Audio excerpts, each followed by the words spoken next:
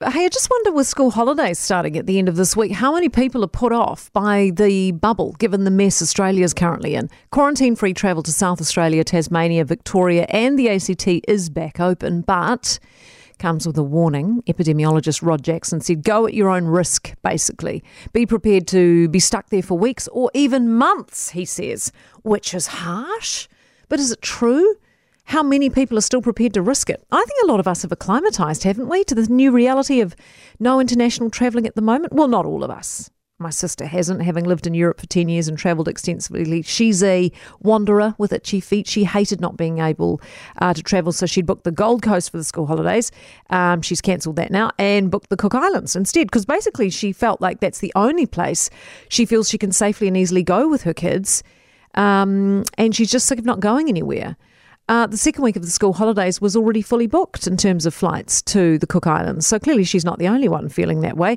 But I just wonder how many Kiwis will still jump on planes to Australia at this stage, or whether they've been spooked.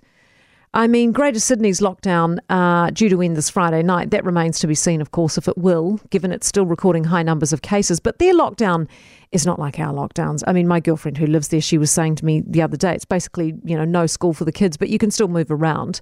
You can go to your holiday home. Lots of shops and businesses are still open. She hasn't run out of toilet paper. Supermarket shelves aren't bare. So their lockdown's not as dire as we might think of in terms of our lockdowns.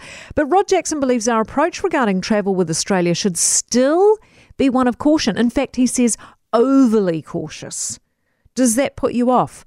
He's reported also saying that he doesn't think we can change that approach until nearly everyone is vaccinated.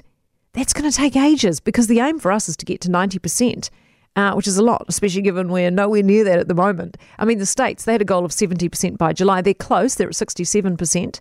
The UK, 63% of the population fully vaccinated. Australia sitting at a woeful 7%. And outbreaks are still happening. So can all countries ever really achieve herd immunity? And if not, are we ever going to open our borders again? Or will overseas school holiday choices really just be Australia or the Cooks for the foreseeable? Hawkesby.